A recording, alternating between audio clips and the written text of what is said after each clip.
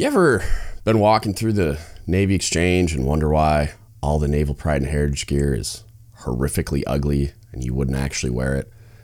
Have you ever wanted some really cool gear and you just don't know where to go? Well, I got you, fam. Go to dgutsapparel.com immediately. Get yourself some Naval Pride and Heritage gear you'll actually wear in public. We're working on new designs all the time, open to ideas. We're trying to create a brand that lets you display that pride, but doesn't make you cringe. Also, if you're willing to and you're able to, please go to patreon.com/dgutspodcast, pick one of the 5 tiers and become a patron today. What's up, everybody? Let's spin some yarn. First, thanks for the feedback from the people that hit me up about the last Spin the Yarn about. Apparently you do. I still have to go down the rabbit hole, and I'm going to talk to a gentleman about it who's doing some kind of training on the blended retirement system. But apparently you do receive some kind of a pension, but it's like at a reduced rate because it's supplemented by whatever the TSP matching stuff is. So it sounds like I'm going to have somebody who is expert, or at least compared to me, an expert, come on, talk to me, and we'll break all that down, which is fun because I have it in kind of like my queue of ideas of things I want to do with the podcast, but they require some like overhead, like research and like scheduling guests and stuff. Is like I wanted to do a series on transition out of the military.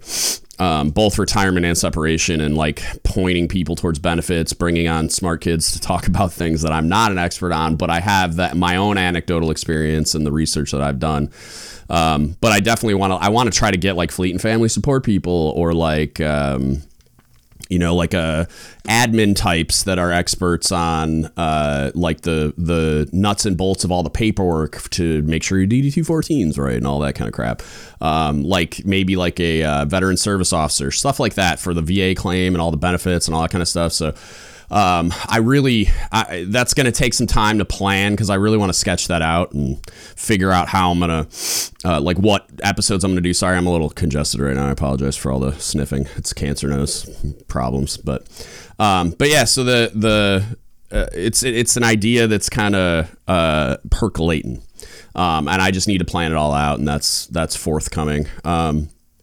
But I had a couple people reach out. I just wanted to thank you all for pointing that out to me, because that wasn't the highlight for me of that episode. So I didn't like look into it as hard as I probably should have, because it's been a long time since I've looked at, like, I did some training on it when it like first rolled out, whenever it was like 2016, 2017 when they were talking about it, I guess.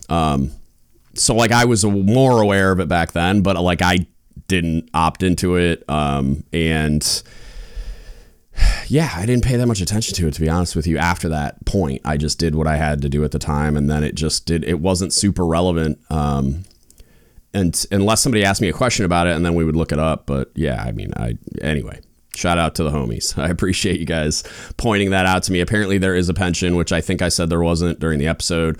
I was assuming there wasn't. So yeah, I appreciate you. And then more to come on that. We'll get some good content out on that system, the system itself, how it works, some of the perks, pros and cons, or whatever, the nuts and bolts of it. And today we're going to talk about something, I've probably mentioned it in other podcasts, but this idea that like the further away I get from my military service, the more I feel like I'm I don't know, detoxing, or like just my perspective has shifted a lot, and I've been spending a lot of time studying things that are unrelated, and I'm not immersed in like the culture of the Chiefs Mess and submarines and the military and all that kind of stuff anymore. And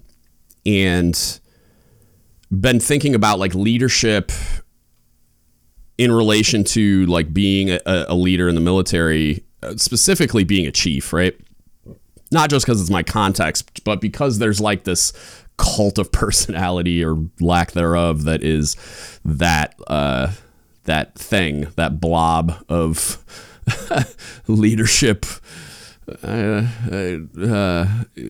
Chiefs Mess. So like, it's the idea that like chiefing is leadership and leadership is chiefing, right? Like the idea that because you're a chief, you're a leader by default. The idea that the promotions and awards that validate you along the way and your behaviors along the way make you a leadership expert, right? And this all came. I had it written down as one of my things I was going to talk about. I don't even know when it popped in my head and then went right back out because that's how my brain works. But it popped into my head recently.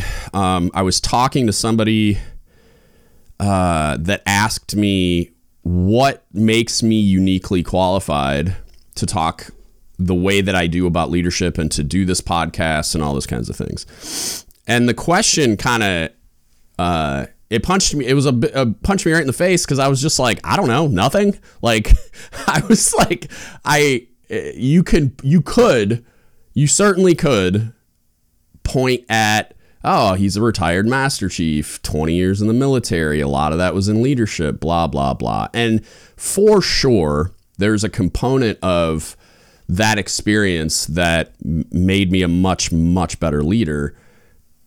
But I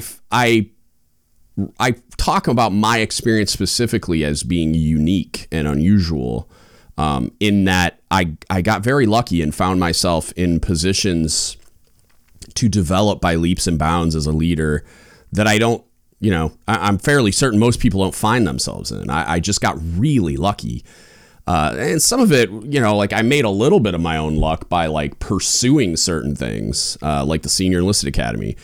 When I was still a chief, and I, by like how that usually works in a normal career cycle, it doesn't come till much later. You're usually a senior chief, or even a master chief when you go, which I've talked about. I think that's nuts. I think it should be a CPO academy, but, that's just how it was and how it largely is because they're trying to make it mandatory to make Master Chief. So it's going to drive the participation of Senior Chiefs, and they want to prioritize it that way where it's Senior Chiefs and Master Chiefs. It's kind of like the front matter before the Cobb CMC course. So you have to do that, and then you're ready to kind of go to the next step of when you're going into like the Command Senior Chief or Command Master Chief program. You have to go to that course as well.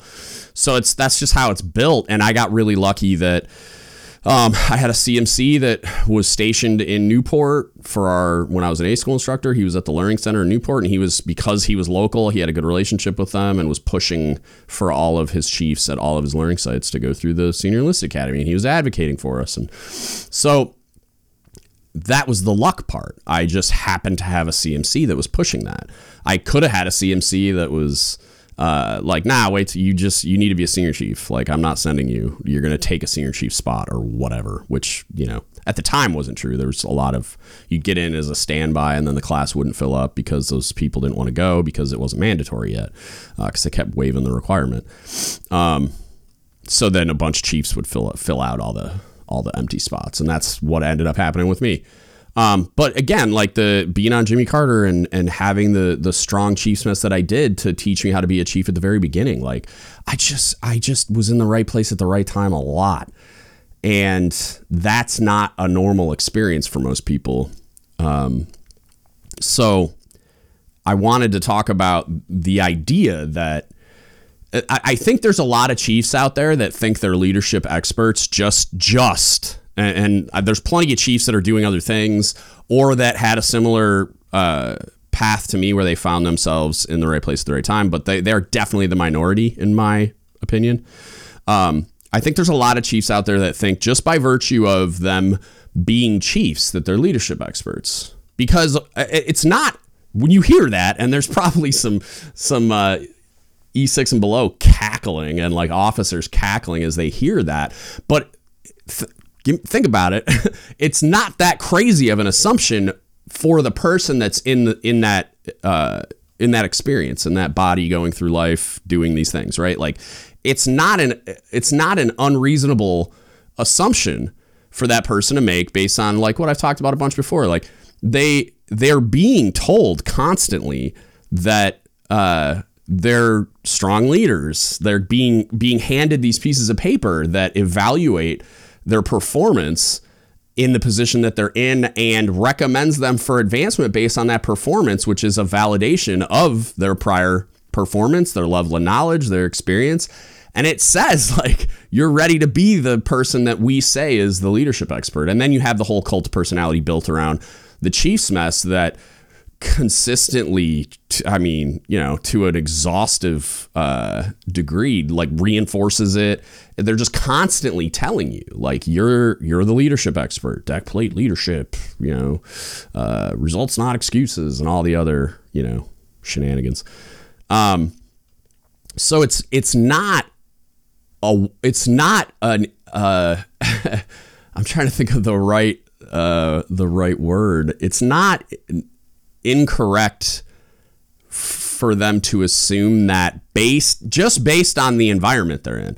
Like, they have been given no reason to believe that it's untrue. You know what I mean? Like, they are still in the matrix. They're still like, they think that the authority above them that is in a position to evaluate them, telling them that they're a leadership expert, validates that they're a leadership expert, right? And it's a fair assumption. Like, they should be able to trust that the people in a position to evaluate them are qualified to evaluate them in that way, and that they understand what a leadership expert really means and all those kinds of things, right?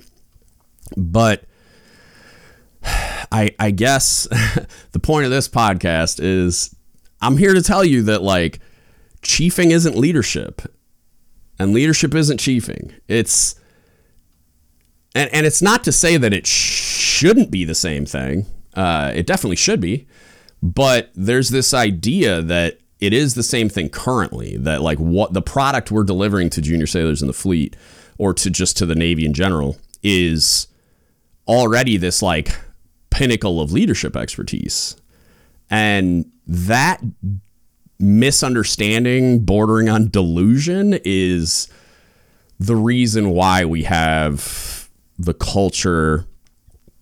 I would call it wildly ineffective. A lot of people call it toxic, and for good reason. Like, I don't know if I'm all the way there yet, but it certainly has toxic effects. That's how we found ourselves in this place, is we've decided to kind of crown ourselves the kings of leadership. And it's so nuts, because it really is just propaganda. Like, it really is just a group of people being boastful and just patting themselves on the back, instead of allowing for an outside evaluator to come tell them otherwise. And that's the key here is we have lots of mechanisms. You have the Senior Enlisted Academy, you have the eval and award system, you have your hierarchy, right? Like your squadron CMC, or I guess like ATG in the case of more technical things, even though there's some leadership in that, and for surface sailors, and there's probably all kinds of other entities I'm not even aware of. And then you have like the Fleet CPO training team, which a lot of people aren't aware of, but it exists. But it's still like, it's all like self-evaluation, right? Like it's chiefs coming to evaluate chiefs, right? If you were to go outside the lifelines of the Navy and go get a leadership consulting entity of some kind, right? And it doesn't even have to be like the first one that pops into my head is Echelon Front. It's run by Jocko Willink and the homies, and they do a lot for like civilian companies and stuff like that. But he was in the Navy. He was enlisted, and then he went officer. Most of his career as an officer. A lot of I don't know everybody, but like a lot of the people I am aware of that are in his orbit, at least, if not actively employed by Echelon Front, is sailors, Marines, soldiers. So it's like, if you wanted a non-military take on it, you could go looking for that. But it would be interesting to see, because I think Echelon Front would be fine. Like, I think it would actually probably be better because they have the context of military leadership and experience, but then they've also got a ton of experience in the civilian world, and they've seen a lot, and they've evaluated a lot.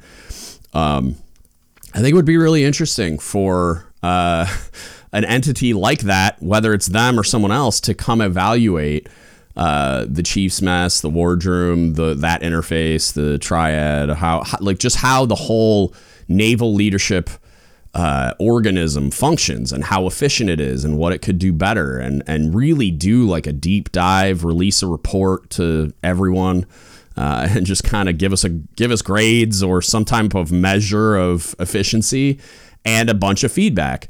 And I think it would be a rude awakening. I think it would be harsh and a painful pill to swallow.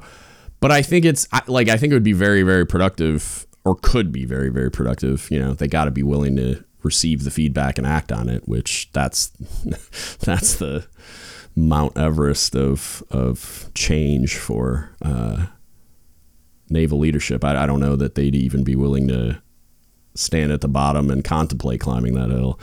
But I think that's what you would need to really understand how bad we are at it.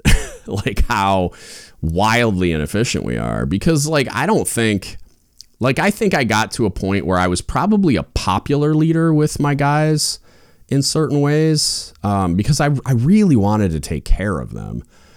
But I wasn't, after my first few years as a chief, I think I got a lot better at it, but I wasn't as willing to give them their medicine. I wanted to give them what they want and not what they need, which is the opposite of what I should be doing. I would love to, I obviously, when I can give them what they want and it doesn't take away from what they or we need as an organization, then yeah, if I can, I will. Because it's effectively a no cost, a no cost transaction. It's like a victimless crime if I send them home early and it doesn't affect the mission, right? So if I can do that and I see that opportunity, I seize it. But yeah,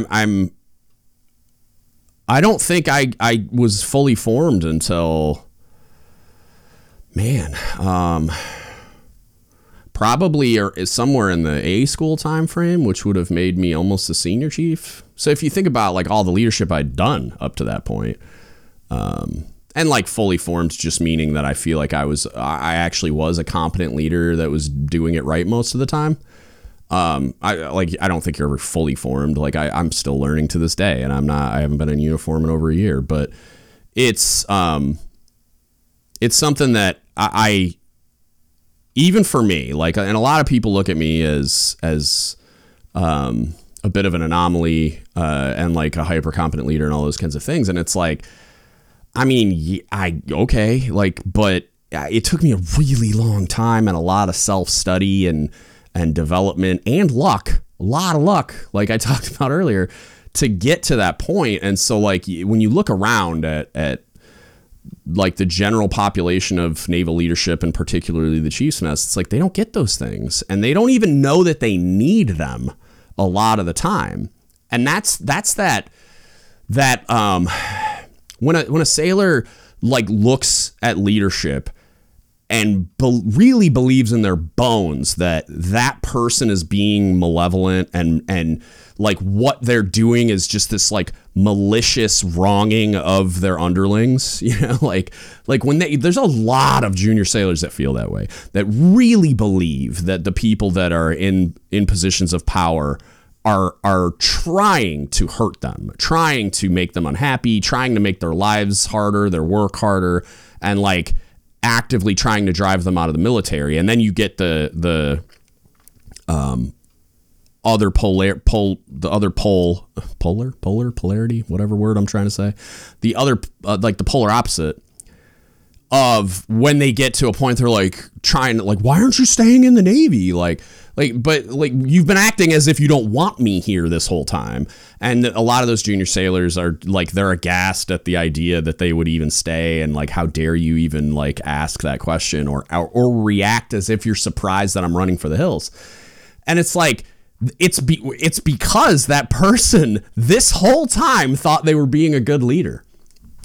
I know it's counterintuitive. It seems batshit crazy. It seems like that person would have to be either stupid or insane to believe that.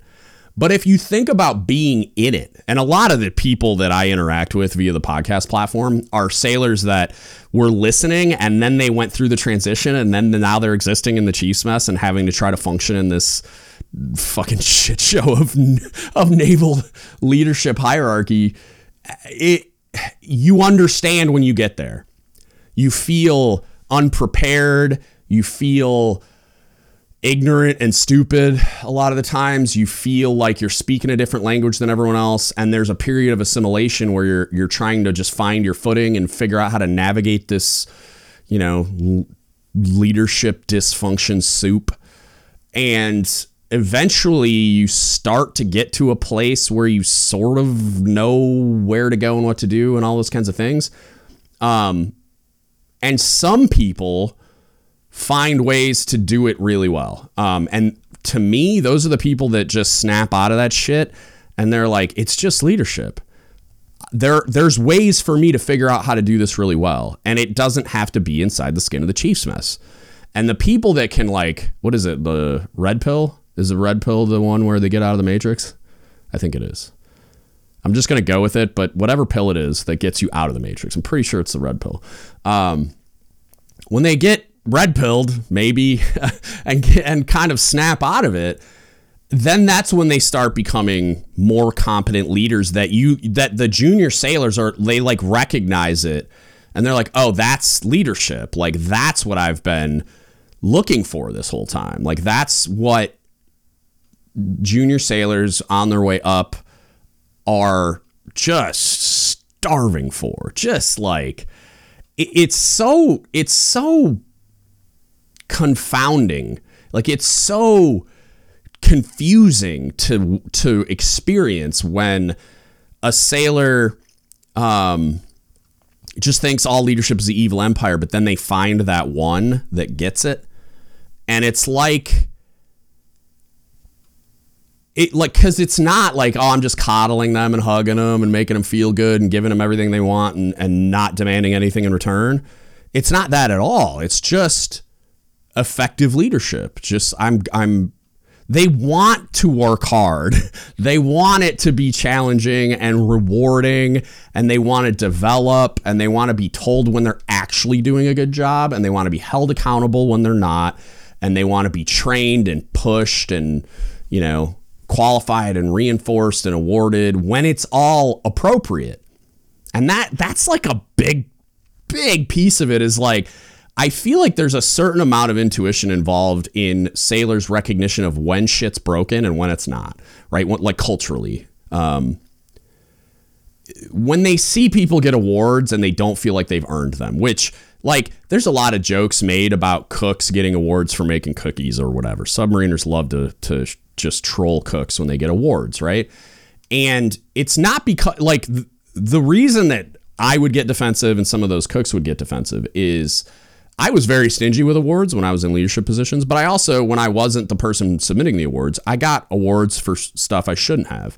The one I joke about the most is I made truffles, like the chocolate with like fondant in the middle type deal, right? I have a fancy culinary degree. I know how to do some stuff. On a submarine, we were doing they called them a TRE, a tactical readiness evaluation. Now they call it CRE. It's something else, combat readiness or some shit. I don't know. Somebody needed a fit rep bullet, so they changed the acronym. But I made truffles underway on nuclear power, which not normal. Most people don't know how to do it. And I did. And we when you get an inspection on submarines, the cooks roll out the red carpet, do a bunch of bougie stuff, whatever's within their skill set, right? But like submariners aren't used to that, like somebody knowing how to do that, right? So I was a first class at the time, pretty new to the Jimmy Carter. I made truffles. My CO lost his shit. Like he couldn't fucking believe that could be done on a nuclear submarine.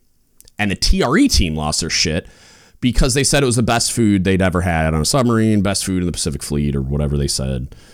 So because of that, because of how impressed the team was and how impressed my CO was, I got a NAM. It was fucking ridiculous. I knew I didn't deserve it. Everyone else knew I didn't deserve it. Like, the CO could have just coined me and called it a fucking day, and that's what should have happened. But maybe the TRE team pushed it. I don't fucking know. But I got a NAM. As I'm being awarded this NAM, I'm fucking laughing, right? I just thought it was the dumbest thing. And I was just, give it to my guys. I don't need why are you giving me a NAM for this? Like, it was so stupid. And everybody, it was like everybody except for the people awarding the award universally recognized it to be fucking ridiculous. And I think the reason I didn't get a lot of shit for it at the time, because I was laughing as they were putting it on me, and then me and the boys, like shooting the shit after, was just like laughing at how stupid it was, right? But my guys worked their asses off. Best cooks I've ever served with, like, they were just monsters. And I pushed them hard. I trained them hard. We did a lot of amazing stuff. And when they got awards, especially once I made chief and took over, when they got awards, they fucking deserved them. And so when people would say that, I would snap, like, because they're not getting it for making cookies. Like, they're getting it for doing their jobs extremely well under the most stressful circumstances possible. So, not to mention, I mean, like, work at the time we weren't on 8-hour watches, so they're working, 14 hours a day, 7 days a week. Like, they're working hard.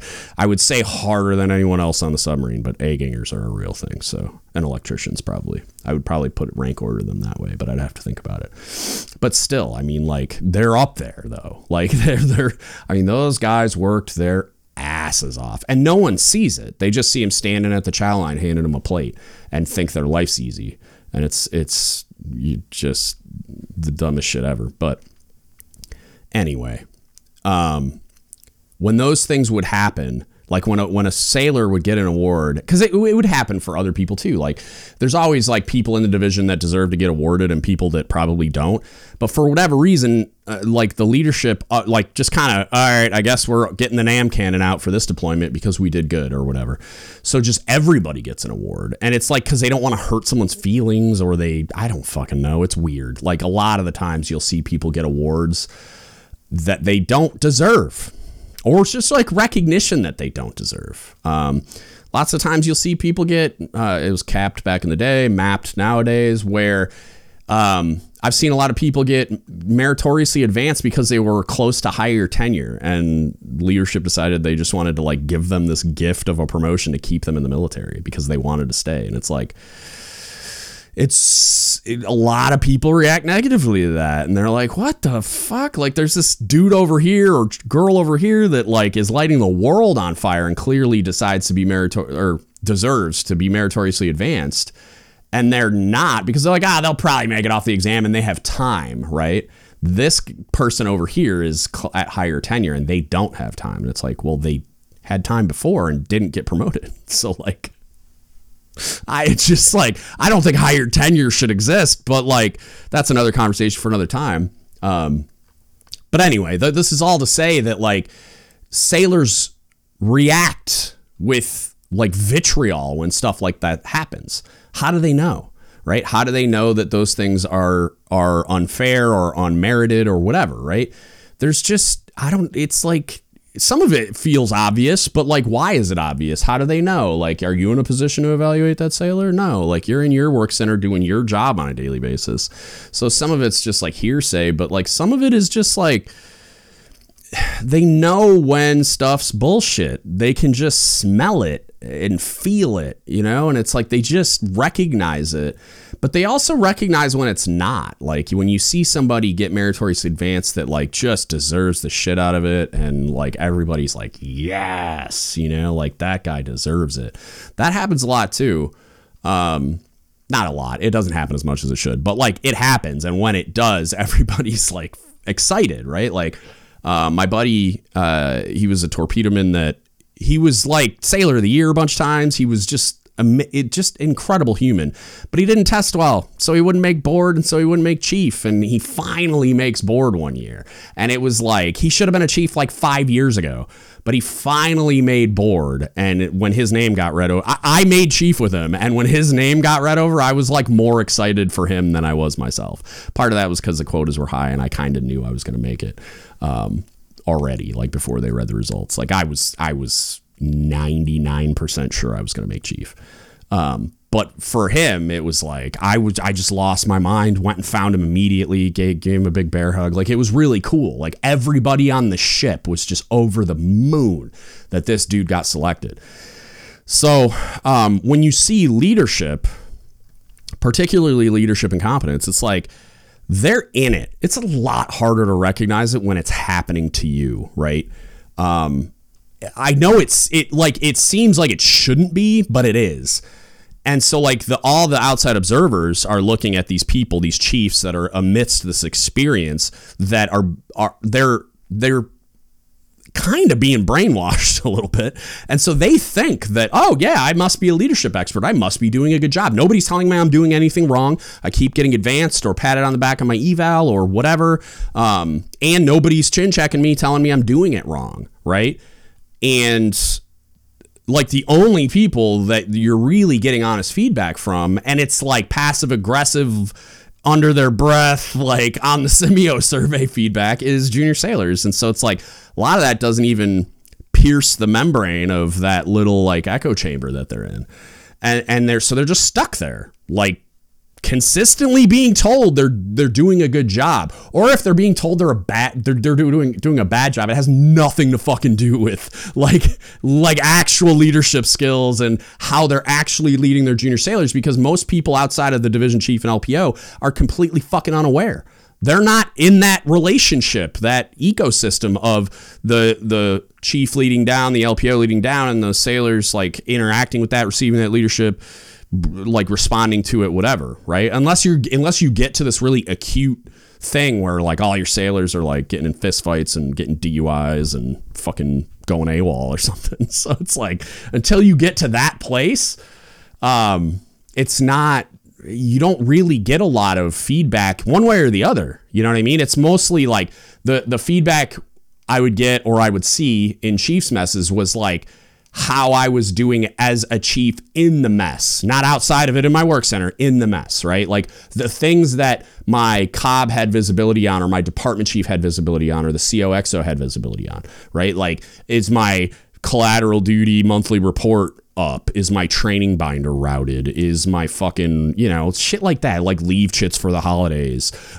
uniform inspection, you got to do it by this date, or like one of my guys failed their room inspections a bunch of times. What am I doing about it? Maybe. That'd be about as close as you'd get to like, but like when it happened, I would regulate, fix it, whatever. But like if somebody's keeping a raccoon as a pet in the barracks, that's going to come up in a conversation. But like, if that's the only thing, it's like Seaman Timmy's a knucklehead. It's not chiefs doing a bad fucking job, right? Most of the time.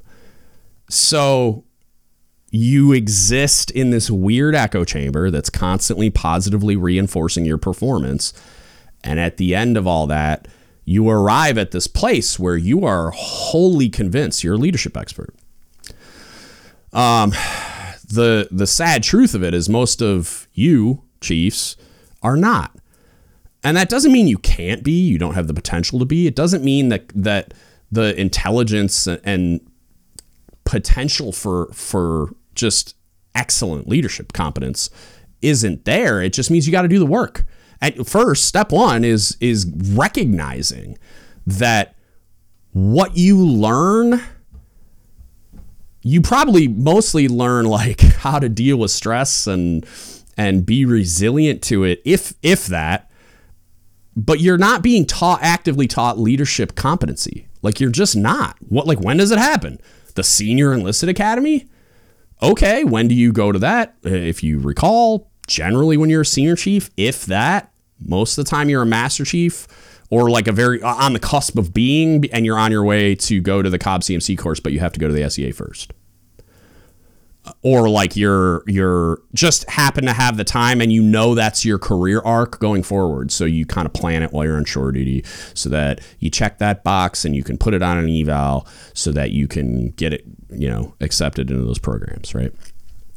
It's not something people are like, I would really love to further my leadership education. Like what leadership education? You've never gotten a leadership education, right? You have some experience in leadership positions, and that's how you should look at it. you've been put in a leadership position, wildly unprepared for it, and you've taken lumps and got built up scar tissue over time trying to navigate that shit, trying to just white knuckle your way through the shit you're unprepared for.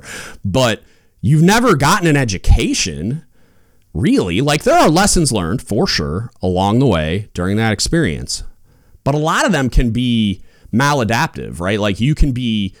the experience that you can gain a valuable leadership lesson from, you can also just become bitter, jaded, or get a warped understanding of what healthy leadership is. Like, you can think that because that dude yells and screams and throws shit, that's the move. Like, that's good leadership. Well, they're a commanding officer of a submarine, or they're a command master chief of a base, or they're whatever. Like, so, okay, this guy's wildly successful. He's an EP senior chief, and he throws his fucking coffee cup at people. So, all right, I guess that's what we're doing here, right? It's fucking never okay. And it happens. I've seen a commanding officer throw a cup of hot coffee on another officer who it took everything in him not to punch that CO in the face. But nobody got fired. Nobody even got reprimanded. It never came up in conversation. That officer just ate that rage somehow. God bless his soul. And everybody just moved on with life and kind of like passive aggressively talked shit behind that commander's back about, just what a bipolar asshole he was. So like nothing productive happened there at all. Hopefully the hope is that the silver lining is some people walked away knowing that that's not the right way to do it, because everybody was pissed off. Everybody was fucking on fire. I'm surprised it didn't get reported like outside the lifelines of the ship, but it didn't. And that dude's probably going to be an admiral. So it's like, here we fucking are. And yeah, but a lot of people saw that and were so enraged that it's just like, I'm never going to treat my people that way. That's not how you should be learning leadership.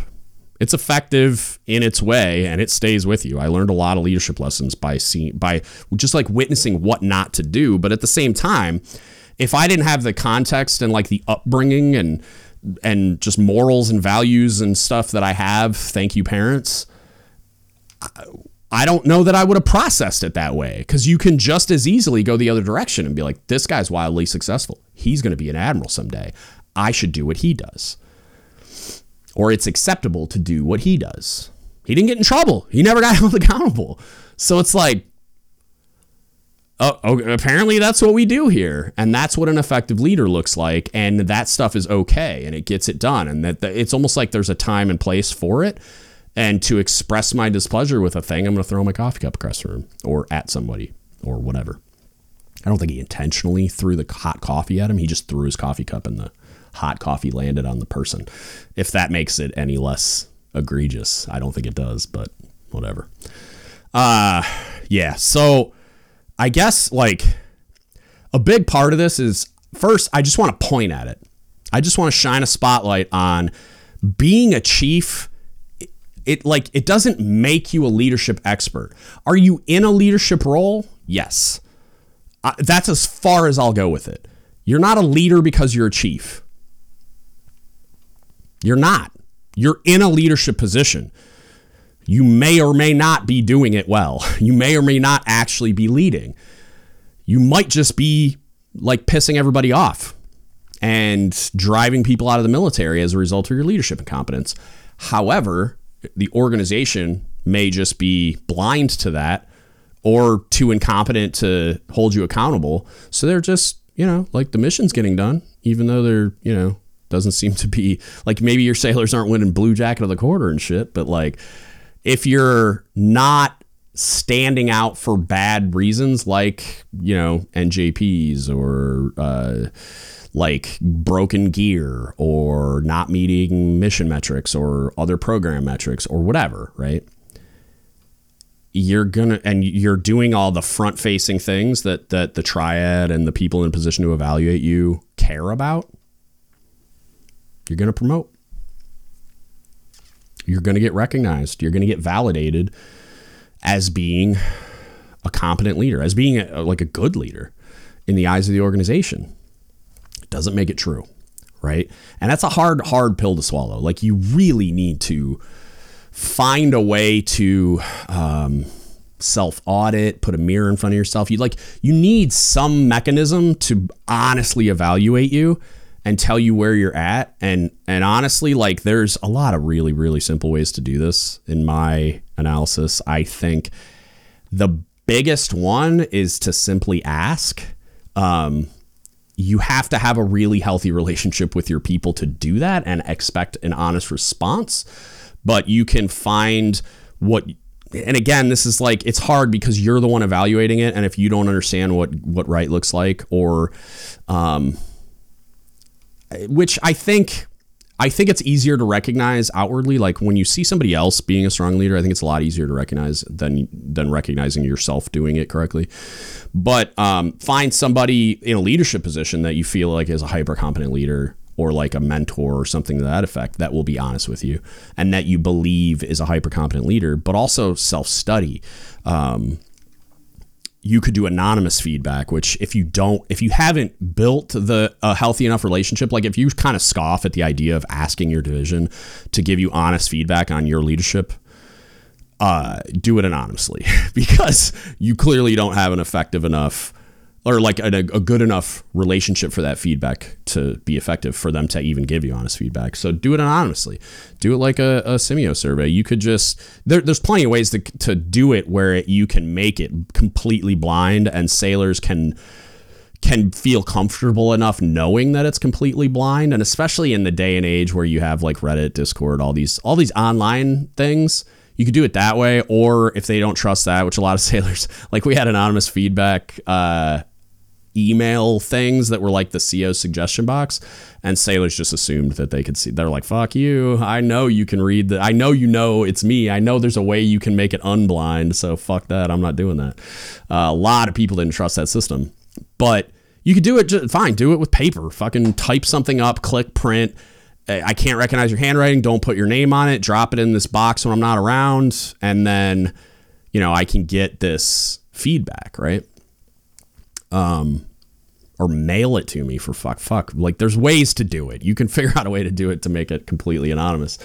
There's probably an app for that or some shit that I don't even know about, but yeah, like, get feedback, and not just from them. Ask other chiefs, ask, the first class mess, they could go into a first class meeting and do anonymous feedback right there and drop it into a box. And then, the first class petty officer association president can come hand it to you. Just be like, here it is. It's all anonymous. It's all typed up. No names. Here you go.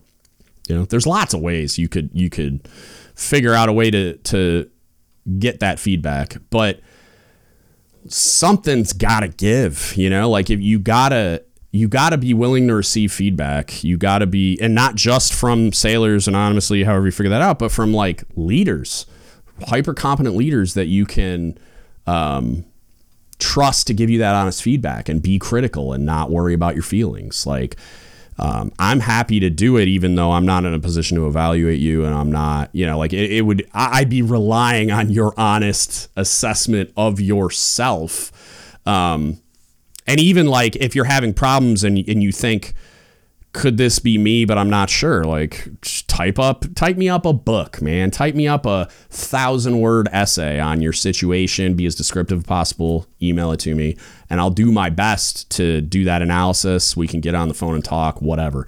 We can figure out like kind of what's going on, but like, it'd be better to get somebody that knows you, that's in a position to evaluate you, is even better. Like, the more they can know about you and the more they can be in a position to observe you and analyze your division, analyze the relationship you have with your people, with leadership, all those things, the better.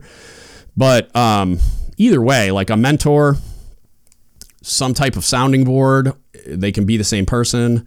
Feedback from your people, establishing a relationship where your people can just give you feedback, where they're comfortable to do that, knowing that there's not going to be reprisal or any kind of negative effects on them.